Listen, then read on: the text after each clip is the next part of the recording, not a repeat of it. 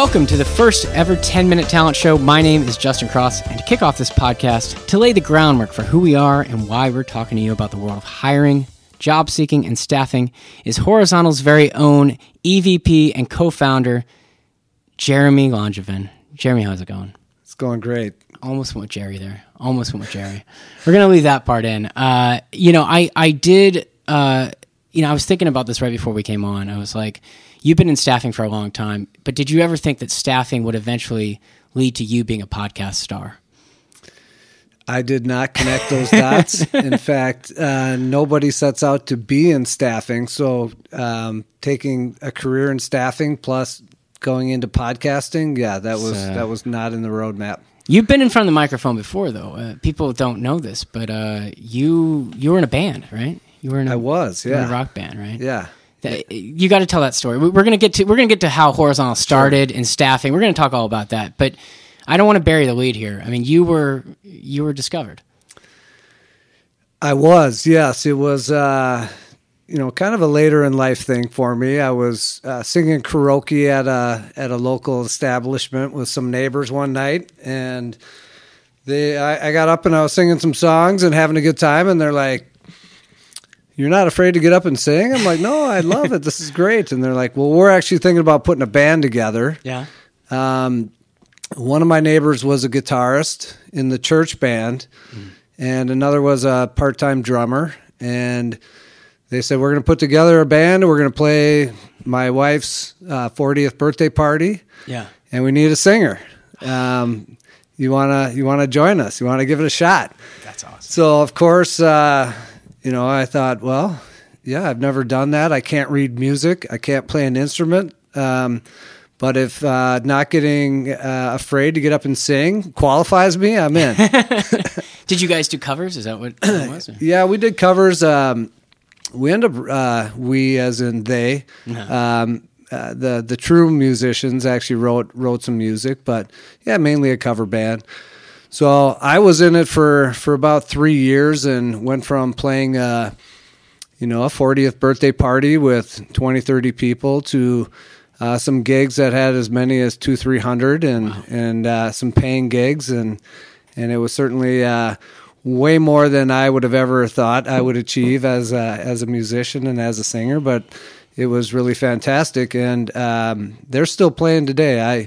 I bowed out after kind of my time was up, and they're still playing, so it's pretty cool. Do you ever just kind of guest, kind of come on stage once in a while, show up at a show, and they're like, "Jeremy, come on out here," and I did that one time. Yeah, and they're playing at a bar. My wife and I and some friends went and watched, and they at one of the breaks came and said, "Hey, do you want to get up and sing one tonight?" And I said, "Yeah, let's do it." And that was at like 9:00. Yeah. And at like 12:30, after kind of all the songs that I probably would have really enjoyed singing, they called me up, and I can't remember the song. It might have been like Danny California or something like that. Oh, yeah, Chili Peppers. Chili Peppers. And I sang it, and my wife afterwards was like, "That was terrible." Don't ever do that again. Like you need to practice. You can't just get up out of nowhere and hop in and sing.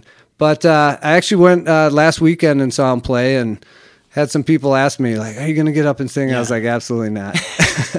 I hope your wife doesn't listen to this podcast. I don't want that feedback, Yeah. No, that's awesome though. Like one of the stories that I first heard when I started here at Horizontal a few months back actually was, and I didn't expect this at all, but it was a really cool story. It was about how we started. So if you can, just indulge us a little bit on how Horizontal got started, because it is actually a pretty cool story. Sure. Yeah, it's kind of twofold. It was kind of when and how I met Sabin, who's one of the other co-founders, and then kind of how it came together. But I was working for a large staffing company and played a hand in recruiting Sabin Ephraim out of, he was with Ernst & Young at the time. And he had been a road warrior consultant for them for a long time and was kind of ready to put some feet on the ground and not travel as much. So we recruited him and we placed him at a couple of my clients. And back then, and this is how old I am kind of component of it, we used to hand deliver all of the checks to our consultants on a weekly basis. Yeah. So it's almost kind of pre-direct deposit a little bit, and we paid weekly. And so as an account manager, I would drive around to all my clients that I had consultants on billing, and I would hand deliver their paychecks on a weekly basis. And with Sabin, he would like to go. He would come down and say, "Let's go outside," and he'd want to catch a smoke. And so pre-vaping, by the way. Right? Oh yeah. Or in other words, bang a heat. Banging heaters. I love it. So we'd go outside, and he would have a smoke, and we would chat, and it'd be like 20 minutes talking, and so doing that once a week for 9-10 months, we just started to become pretty close, and we discovered that we were a lot alike, and thought about things similarly, had ambitions for greater things, and started talking about business and ideas and things like that. But I think more than anything, we just became good friends. And so over the next couple of years, he did some more assignments for us, consulting on IT type projects, and then he started winning some projects on his own. And when he would do that, he would come to me and the company I worked for, and we would provide him staff augmentation of other IT resources. And he started getting a little more momentum with that. And at one point, he won an engagement with a combination of Microsoft was the end client and McCann Relationship Marketing, who was the agency of record for Microsoft. And Microsoft had asked them to build this marketing automation platform, and they needed some help on the IT side in order to build it. So McCann basically hired Sabin to come in and help with this build. Sabin came to me and said, "I need some resources to go out to Redmond and build this thing." And through this project, it was Chris Staley, who was with McCann at the time, and Sabin and myself, essentially 3 people from 3 different companies providing services to this one customer on one big project. And I think that was really kind of where the idea came in to say, hey, we could build a company where we do the user experience design and the strategy, the technical execution, and also if there's needs for staffing resources, we can provide that as well. So that was kind of the light bulb moment for Horizontal. And after that project, Sabin partnered up and joined with Chris, who left McCann. And at the time, they approached me and said, "Hey, you wanna join us?" And I kind of chickened out. I was having kids and making a good living where I was, and wasn't quite ready for the risk. So over the next couple of years, I would continue to staff them as they had needs. And then a few years later, I was ready to take the leap, and I joined them, and the rest is history, as they say. That's awesome. So it's funny. I mean, from a karaoke night to a rock band, and from I don't know if you were, but having a heater outside of a building, and all of a sudden you are now, what is it, almost 20? Where are we at now? How long has Horizontal been around? We're about 18 years. 18 years. So, what is a lot of people start companies, but they fizzle out for various reasons. Like what's allowed us to kind of evolve, to sustain during tough times, but also evolve and grow, and obviously had a great year last year. But what's allowed for that growth? Well, I think one of the biggest things from the beginning, and I alluded to a little bit, is that you had 3 people coming from different industries, walks of life that came together. So it was really the diversity of our thinking and the diversity of our backgrounds and experience, but coming together. That's been a big part of it from a leadership perspective. And then approaching the market with a unique set of capabilities. Again, it's we can provide the services that our clients would maybe have gone to 2 or 3 or 4 other companies and tried to pull that together themselves, where they can come to us and get the same services from one company, and then that puts us in a much better position to be successful with them and to become customer intimate with them because we're helping them in different ways. So I think that uniqueness, really being able to provide a unique set of services to our clients has fueled a lot of that. Yeah. But then when you take kind of the best practices that we had learned from working with large companies that we all came from, but applying more of a entrepreneurial spirit and attitude and aggressiveness to that, I think that's been a big part of it. You said it great, and I want to tease this for a future podcast. All right. I think next time we get you on, what was the song that you sang karaoke night that got you into the band? What was it? Do you remember what it was? It was probably "American Girl" by Tom Petty. Oh man, I'm sweaty for Tom Petty. I'm just going to say that. Okay, we're going to have you maybe do a little "American Girl." Not now. But we're going to tease it. Next time up here, we'll record an episode and we'll get you on the mic. Hey, with this microphone sitting in front of me, it's not a stretch that I will start singing. So let's do it. Awesome, Jeremy. Thank you so much. You're welcome. Thanks, Justin.